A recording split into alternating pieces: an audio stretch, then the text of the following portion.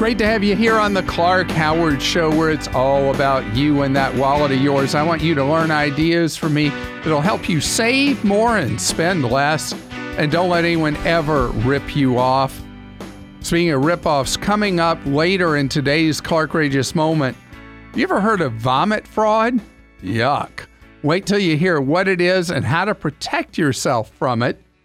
And later, speaking of protecting, the brave men and women in the United States military who put their lives on the line over and over again to protect our freedoms now have a bullseye target on them from Washington, a new decision in D.C. that leaves military personnel unprotected from fraudsters and cheats and banks that don't follow the laws concerning military personnel. I'll fill you in on all that later.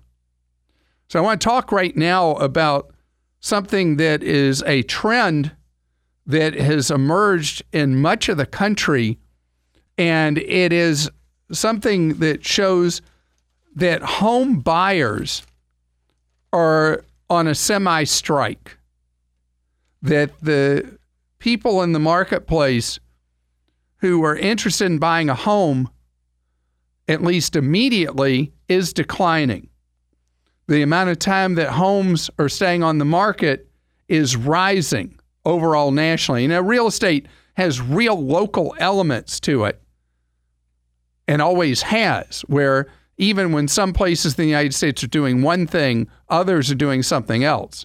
So I'm giving you the sense of a general national trend that housing affordability or lack of affordability for first-time home buyers got so out of whack that a lot of people are saying, I'm just going to have to wait, which is so ironic because recently on the show I talked about the advantage of sitting things out for a while, and it turns out that I didn't have any brilliant idea. People were already doing that, and the stats show the turn occurring back, it looks like in February or March, nationally, that things started changing, and people were like, well, this doesn't make any sense for our finances.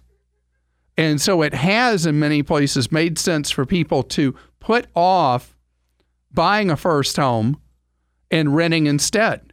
Supply of rental properties has increased so much in so many places around the country that there's ample supply in a lot of places for renting, except at the lowest end of the rental market. And the housing market ultimately responds to classic supply and demand.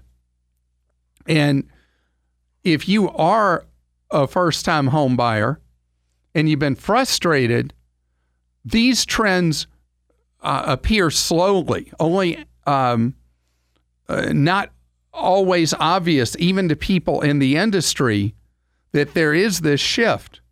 But time is now on your side in much of the country as a buyer if you just watch and wait. It's almost like when I talk about when you're looking for an airline ticket to shop the price and set up a fare alert to let you know when prices have dropped for that market. With housing, if you become obsessive with Zillow or any of those apps, you'll be able to see, you don't care so much about a trend. You want one house, right? And you'll be able to see when a seller says, I give up, I got to cut the price of this house.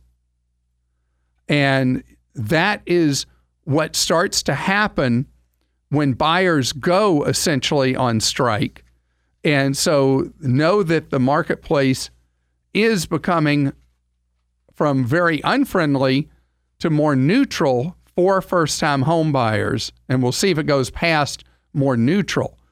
The smartest time to look at buying a house tends to be a house that's been on the market for a number of months, remains on the market through the Thanksgiving, Christmas, New Year's holiday period. When you get to that time of year, anything that's still on the market that a seller is at that point stuck with, they're more negotiable and more amenable to maybe cutting their listing price, to maybe negotiating a more favorable price for you as a buyer. Let the clock, in this case, work to your advantage. Julie joins us on the Clark Howard Show. Hi, Julie. Hi, how are you? Great, thank you, Julie. You got a question for me about seeing your credit score whenever you want all the time. Yes, it was on a credit card, like a dashboard when you log in, and the company set my credit score, but it was credit reports every month. And I was like, I don't know if I want to do that. So I wanted to ask you. So are you worried that it hurts you if you see your credit score every month? No, not at all. I had heard or, was under the assumption that the more times you have your credit pulled, your report pulled, that your score could actually take a ding. And you are right if it's initiated by you as a consumer for an application for credit, what's known as a hard inquiry. But any credit card that we have, the credit card company checks our credit score constantly, at least once a month. And so they're paying the credit bureaus to check your credit because what they want to know is, ooh, do you see what happened with Julie here? She did blah, blah, blah. And if they don't like what you did, they might immediately shut off your card with them or cut the limit you have available or whatever. Or they may see trends with your score and may offer you something out of the blue where they say, would you like a higher credit limit with us? Oh, okay. So they're pulling my credit reports anyway. Is that what you're saying? Right. Oh, okay. So Discover was the first one who thought of this. Discover was like, hey, we're paying trade line price, which is a very cheap price per person to pull your score every month. We're pulling these trade lines. Why don't we turn this into a benefit for our card members? And that's when they started this whole thing rolling of making your credit score available to you either monthly or whenever you wanted to see it by signing in. And then it kind of spread like wildfire through the credit card industry. And that's why you have access to your credit score every month from so many different places now. Oh, okay. And does no harm to you. It's only to your benefit. Oh, okay. Well, good. Well, then that answers my question. Well, have a great day. And I'm glad you asked because a lot of people worry and wonder, when does seeing your credit report or score, when does it actually hurt you and when not? And the reality is only if you initiate an application for a new form of credit, that's when pulling your credit is really going to hurt you. Any other time, the information should only help you. Zeb is with us on the Clark Howard Show. Hello, Zeb. Hey, how are you, Clark? Great, thank you, Zeb. You got a question for me about your car loan, huh? Yeah, I took a car loan about 2 years ago, and pretty, not super high interest rate, but pretty high, and I was looking to maybe refinance it, and I was going to see what you thought about that. So the biggest players in refinancing existing car loans are credit unions and USAA. That the credit unions in the mailers we get with monthly statements are always pitching the offers they have to refi car loans because 80% of people finance cars at the car dealer. And the reality is those rates retail usually quite a bit higher than what car loan rates would be with a credit union. And like with my credit union, if you got a good credit score, they'll take a car dealer issued loan out and issue you a new one at 2.5%. And somewhere in that range is what you'll see from a lot of credit unions for people who've got a good credit score. How long a loan did you take out? 5 years. All right. So with a 5-year loan, 2 years in, you said? Yes. So you're upside down right now on that loan because the car drops in value quicker than the balance on the loan drops. So you may find to do a refi, you'd have to bring some cash to the table to the credit union. But if you can afford to do that, all you do is save money going forward. And what you do with the credit union is do a 3-year loan to refi that existing 5-year loan, so you're not going to be in debt any longer than you would have been for the remaining balance. Well, my goal is to pay it off in 2 years, so I was looking at that. Would it be better just to stay where I'm at and just do extra payments to pay it off in 2 years, or refinance a 2-year loan? No, I love that. If you went to, they don't charge you any fees of any note to refi a car loan. Are you a member of a credit union yet? I am not. So you can join a credit union in your area. See right on their website, you can see what they're offering on loans. And a lot of credit unions, if you do only a 2-year car loan, will offer you an extremely good rate just for bringing your loan term down to 24 months. Because they know when people come to borrow money from a credit union for loan terms shorter than the typical borrower, the default rate on the loans drops to almost zero. So they know that their risk level is almost non-existent. Okay. So I like that idea. If you're in a position that you'd like to make the money work to pay it off in 2 years, you're cutting a year off that loan, you cut the interest rate from your high rate that you got. And did you finance originally a bank or at the dealer? It was at the dealer, but it was through a bank. Well, yeah. I mean, the dealer originated loans the money comes from a bank.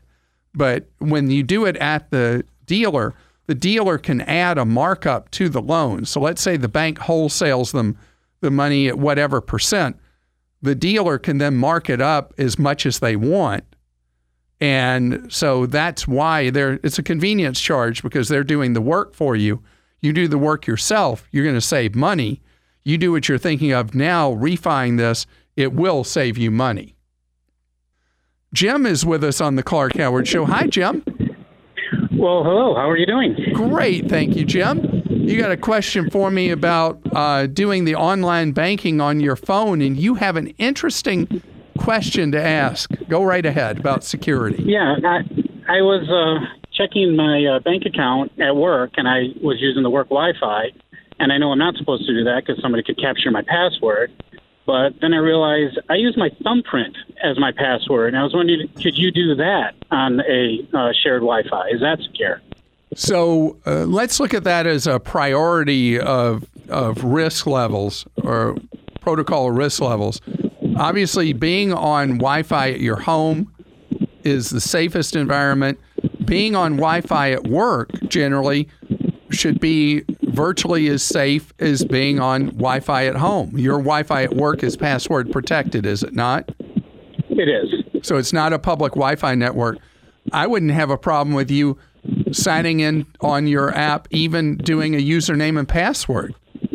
But using the fingerprint's great, but it still would make me nervous anytime you're at any public Wi-Fi, like a restaurant or anything like that, coffee shop, signing into your banking over Wi-Fi instead of using the cellular connection on your phone. I just don't want you to put yourself at any level of risk at any public Wi-Fi. The fingerprint's better, but to have full peace of mind, just don't use public Wi-Fi for any banking. Today's Clark-rageous moment is one of the most odd things I've ever talked about in a Clark-rageous moment. It's called vomit fraud. Excuse the term.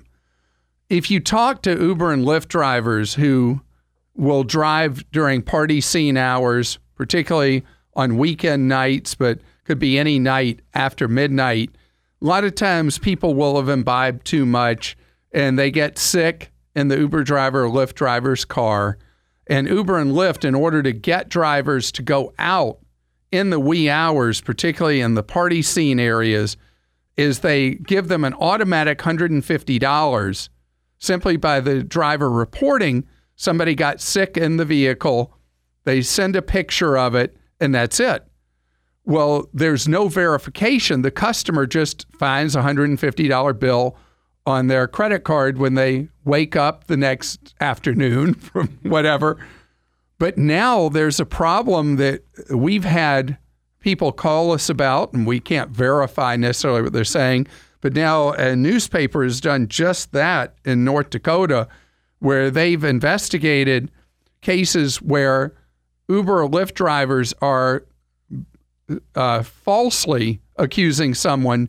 In fact, one driver was proven to have gone to a convenience store, bought food items, put them on the car, made it look like it was, vomit, and then put in the thing, and the rider got billed that money and all that. And then Uber and Lyft don't pay any attention to you disputing that it ever happened. And I know this is weird, but if you are someone out partying at night, if you're sober enough when you're getting out of the Uber or Lyft, just very quickly take a picture of the back seat of the vehicle to show that it was clean and fine when you got out, because this is something that is a real problem. I mean, it's terrible for the drivers. When somebody does get sick in their vehicle, it may take them off the road for a number of hours. They're not generating income. They've got to pay somebody to clean up the car, and that really does happen. But when drivers do it as just a way to score $150, that is rotten terrible. And so you, as a passenger, when you do ride in one on the weekend or late at night, just take that quick snap with your phone. That's what they're using to say you made a mess. You take one to prove you didn't. Pretty simple. Welcome to the Clark Howard Show, where it's about you and that wallet of yours. I want you to learn ideas from me so you can keep more of what you make. You'll hear me when someone who is in the military is on the air. I'll thank him or her for his or her service. And it's something that I say because I'm so grateful in an all-volunteer military that we have these brave, patriotic men and women who don't have to, but choose to serve our nation. And in war and in peace and in between, these brave men and women are called upon to put their lives on the line over and over again. Their lives disrupted, families separated while someone's overseas. I have a friend whose son recently is on his 4th deployment to Afghanistan. Now, the rest of us just keep on going on with our lives. But in an all-volunteer military, where instead of the duty being shared widely across the U.S. population, we have a small number of people who go again and again and again and again. And I, for one, I know this is crazy to a lot of people, but I feel that all of us, when we reach the age eligible for military service, should serve a couple of years. And that protecting our nation's freedom should be shared among all of us. But that's not where we are right now as a country and a culture. And so this very small sliver of the American people who do sign up to service do it over and over. But there are certain things that are supposed to be privileges that come with serving in the military. One of them is that any borrowing a military person does, particularly if they need an emergency loan or whatever, cannot be issued at more than 36%. But over and over again, military personnel are cheated and put in payday loans and things like that that are illegal to issue to a member of the military at hundreds of percent interest. If somebody's deployed, any loan they have, the interest rate based on a schedule under the Service Member Civil Relief Act is supposed to be capped and potentially reduced. Someone's not supposed to have something repossessed or foreclosed while they're on a foreign duty on deployment. Foreign theater of war, or foreign duty. But these things are violated all the time. And there's a federal agency that's the cop on the beat to try to protect our military personnel. And it's called the Consumer Financial Protection Bureau, that their spokesperson has just announced that they are no longer going to protect military personnel from predatory lenders or abuses by traditional lenders that either out of incompetence or design fail to follow the law. This is an outrage. And I am incensed beyond measure that so casually and carelessly and thoughtlessly and heartlessly, the federal agency whose responsibility it is to make sure that military personnel who are willing to commit to the ultimate sacrifice for your and my freedom, the loss of their lives to protect our nation, that these people are being dissed and the laws to protect them are no longer going to be enforced. This is inexcusable and unacceptable. And I want you to know that because no cop is going to be on the beat anymore, if you have a young family member or friend who serves in the military, make sure they know they have rights, especially a good list of rights if they're deployed, and that people are not supposed to take advantage of them, period. But you now are going to have to stand up for yourself. Many times enlisted personnel, very young, not good with money, are the ones most preyed upon by the locusts that would take advantage of them and their families. So please make sure they're aware of this. And shame, shame, shame, shame on the director of the Consumer Financial Protection Bureau who's spitting on these brave men and women, these patriots that serve us in the U.S. military. I got to calm down now. Lisa's with us on the Clark Howard Show. Hi, Lisa. Hi, Clark. Thank you so much for taking my call. Certainly, Lisa. Let's lighten the mood. What's going on? Okay. Well, I want to thank you for all that you do. I found your podcast about a year ago after reading your book, Living Large in Lean Times, that I checked out at the library. So that's the right price. You paid nothing. And I've just implemented so many things that you've suggested in the past year or so, from Credit Karma account to the credit freeze and opening an online savings account and rotating the back of the wallet credit card and all those great things. And actually have a tip related to that, but I don't know if there's time for that. So Go right ahead. Let's hear the tip. Oh, okay. So we had a back of the wallet card, which was actually one of your favorites. I won't say the name of it, but one of your favorites, and weren't using it much. And simultaneously, we have had so many over the years incidences of fraudulent activity on our credit cards because we use our credit card for almost everything to try to get the points. And so every time that happens, you have to, stop all of your automatic payments that you have linked up to your credit card and get your new number and inform them all over again of your new credit card. Just a real pain. And so what we started doing was we took our back of the wallet credit card, which was one of your favorites. We used that card exclusively for all of our online or our automatic bill pay. We don't Wait. That is a brilliant idea. Yeah. So, thank you. So that makes you automatically a member of Team Clark. That is awesome, because that is so smart, because our producer, Kim, was just mentioning earlier today before the show what a hassle it is when your credit card number is compromised and you have to change the card number you're using for automatics. Right. And you have the perfect answer. Oh, good. Well, thank you. And by the way, I'm dying with curiosity. What is this card that's one of my favorites? It's the Fidelity Visa. 2% cash back on everything. Yes. That's why it's one of my favorites, because 2% is like the gold standard for any reward card, is when you're getting effectively back in value, or in this case, cash, 2 cents of every dollar you charge. Mm-hmm. Yeah, goes into our Fidelity account, and yeah, it's great. That's great.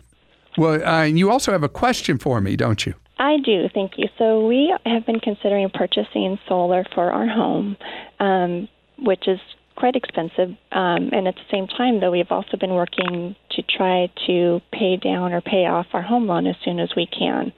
And so with the value that solar adds to your home and the savings that it adds, I was curious to get your take on kind of weighing, putting available funds out towards solar versus taking available funds that we have and putting towards our mortgage. Well, I mean, this is an unfair question for me because I'm so biased towards solar that asking me this question, I'm going to come up with every reason why you should do solar. Okay, well, I'll give you one in particular. Since you live in California, you have some of the nation's highest electricity rates. And so and you've got so much sunshine that solar, the economics of it are so very favorable to you putting it in, and you will probably reduce your power bill enough that you'll really be happy with the return on investment you'll have. Plus right now, at least for now, there's a 30% federal tax credit that you're able to take for the cost of the system. How much is the system you are expecting to have to buy? So, good question. We actually had someone come out and give us a quote last night. It's quite a bit more than we anticipated. It's upwards of around $40,000. Are you in a giant house? Well, no, it's not giant, but it would take a number of panels and... get more quotes because you'd have to be in a really, really, really big house with the decline in the cost of panels that has occurred. I mean, the cost of solar panels is 1/6 of what it was 8 years ago. Yeah. So we'll definitely get some more quotes, but my thought is that, if we want to not go into debt in order to accomplish this, solar installation, we either need to wait quite a while, or the other thought would be to defer some of our retirement withholdings for a little while, which is not my favorite either. But wow, you're making these choices so miserable for me. Why don't you get some more quotes, see if you can get that price down to a much more reasonable figure, and then maybe the economic choices aren't so stark for you. Okay. But at 40, you're talking about, even though you'd get back, what'd you get? You get 12,000 back in tax credits. You're still net 28,000. That's a lot of money. It would take a good while to make back 28,000. So I would not rush to do that, even as much as I love solar and love not having to buy power from the power company. In fact, I have my own power company. It's called The Sun.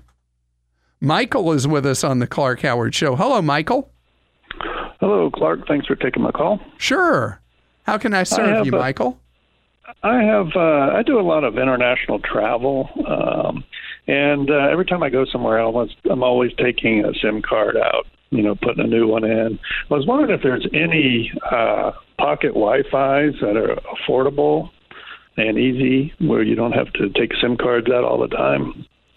So there are pocket Wi-Fis that are really geared towards world travelers traveling in very remote third world countries. And there's one that's logo is orange. I'm trying to remember the name of it. It's not the cell phone carrier in Europe called Orange, but there's one that has this orange disc that you take and you pay a daily fee for doing internet access, but it's much more expensive effectively than doing what you're doing right now, buying a SIM when you get somewhere. But how many days a year are you out of the United States, would you guess? Oh, I'm guessing maybe 3-4 months. Okay, then have you considered switching to T-Mobile? I thought about it. Because, I can tell you it's changed international travel for me. And I'm even on the premium thing because of how much I travel overseas, called One Plus, where I get decently fast internet access that's unlimited. and I get unlimited free texting. And then you can pay for calling at 25 cents a minute. But what I do is I use the calling apps like WhatsApp and Viber and Line, and there's one other I have as well. And so I'm able to, you look, and so many people, are on one of these you don't even realize.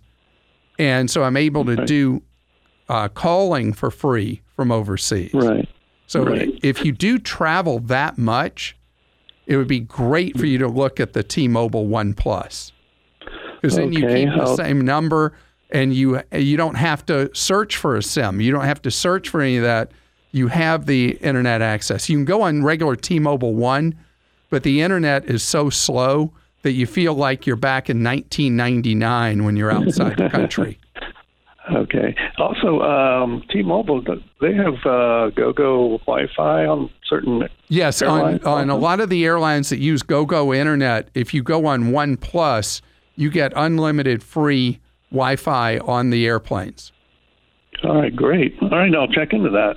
All right, and I'm so jealous you get to spend so much time outside the country because, I love travel. If I could, I would live out of a suitcase like my brother, who actually has no home now. He and his wife just travel the world in the U.S. Ellen is with us on the Clark Howard Show. Hello, Ellen. How you doing? I'm doing great, Clark. How are you? Good. Ellen, how can I serve you today? Well, I recently finally got my Tesla Model 3, and when they asked me to design it, I talked to my brother-in-law, and he said, don't get the autopilot yet because of all these software changes. So then 2 weeks later, they said my Tesla's in, so I got it. And I asked him at the dealership, should I get the autopilot now? And they said, yeah, you could just have it at any time. But then I read about these accidents with Teslas and BMWs and other autopilot, and I'm just not sure whether there's an advantage to getting the autopilot now or wait for updates, or should I get it? Well, I'd say the reason to get it is if you do a lot of over-the-road long car trips on freeways, that it really reduces fatigue. I've had a Tesla with autopilot for 3.5 years now, and I would say that I've got roughly 40,000 miles on my Tesla, and I've got over 30,000 autopilot miles where it just does the driving. And it's much safer. It drives much better than I do, but it's not perfect. The one in the Model 3 is a more advanced autopilot than I have. But if you just are running around town and that's most of what you're going to do, you have to pay like, was it $5,000 or $6,000 to bring the software unlock?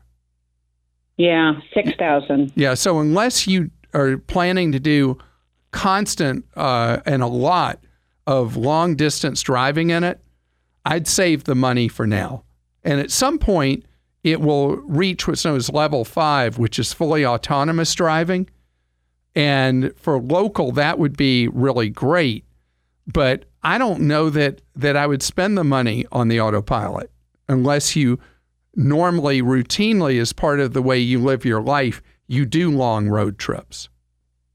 Well, I do, but not in this car because it doesn't fit as much as in my my Enclave. And so when I go on trips, I want to pack a little bit more than I could put in the Tesla. So I would say in your case, don't spend the money. Keep the money in your pocket. You'll have plenty of time later. At any point that you decide you really want the autopilot, you'll be able to just pay them for the software unlock, and you pay them, and then 10 seconds later, it's working. You're listening to The Clark Howard Show. I appreciate you spending part of your day with us here on The Clark Howard Show. I want you to know that if you need consumer advice, we're here to serve you off air for free, 9 hours a day. If you go to clark.com and go down the home screen, you'll see a section, Consumer Help and Tools. Click on Consumer Action Center, and you can get that free off-the-air advice.